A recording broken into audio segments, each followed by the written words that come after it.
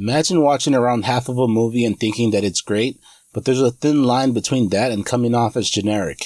Don't get me wrong, I enjoyed Malignant and the first hour or so is great, even if not totally original, but I liked how it went about both telling and showing its story.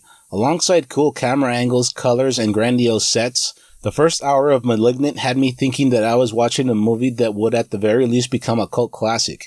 Maybe it's because I've seen a lot of horror movies, or movies in general, but if I see enough of one, I'll more or less know where it's going to end up. Despite having loved half of the movie, after a certain point I started to worry that it'd end up taking a nosedive before it came to an end. I started to see glimpses of this during some fight sequences. From how the movie was initially set up, I wasn't expecting to see action scenes that'd be more appropriate in one of the Resident Evil movies. With how it came off, I thought that it'd be a better fit in a sci-fi or original movie.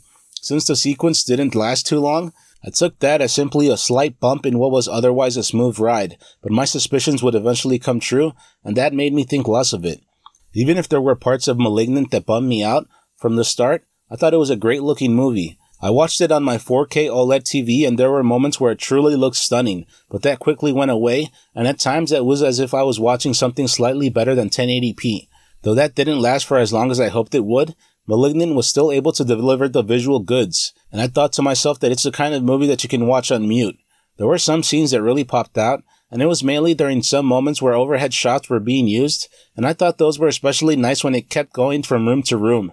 At this point in time, long and complex sequences are used so often nowadays that they're no longer as special as they used to be, but it's still nice to see how something interesting can be done with the visual aspects of a movie while not having to rely on overused techniques. In continuing to discuss the visual aspects of Malignant, I'd like to bring up its sets and locations. Simply put, some areas looked great. Certain parts of the house in which most of the movie took place in looked grandiose, and towards the end, the abandoned hospital looked awesome. Abandoned hospitals are way overused in horror movies, so it's nice when something good can be done with them that doesn't leave you thinking, been there, done that. A movie largely delivering the goods as a result of how it handled the visual side of things may be enough for some, but I definitely had some issues with how parts of its story were handled.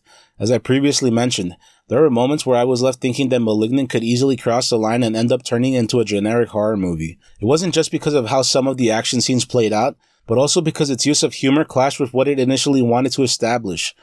Malignant starts off as a movie in which something sinister is afoot, but before long, you've got characters cracking jokes as if they were in a completely different movie. Knowing how to balance humor and horror is something worth knowing how to do, especially since the contrast between both leads to greater emotional highs, but with how it was handled in Malignant, I thought it brought the overall quality down.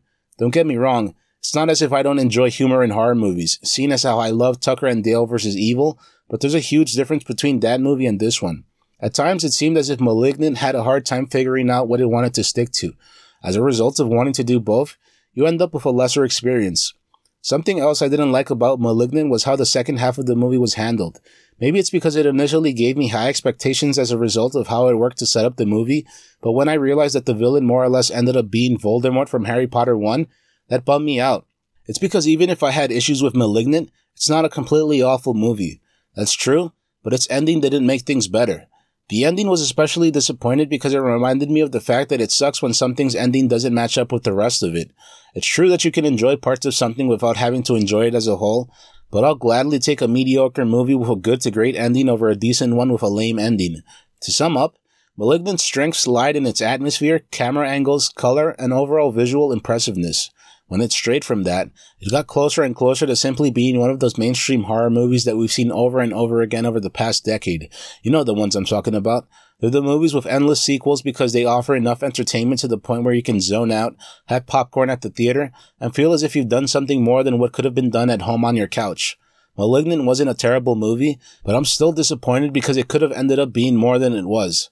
At one point I thought to myself that this is the kind of movie that I'd like to buy, but with how it turned out, I've changed my mind. If I were to see it on TV, I'd probably watch it for a bit, but knowing what I know now, it's not the kind of movie that I'll rewatch over and over again, as I usually do with some of my preferred horror movies. If you enjoyed this content, please feel free to like, comment, subscribe, and share. Thank you very much for watching.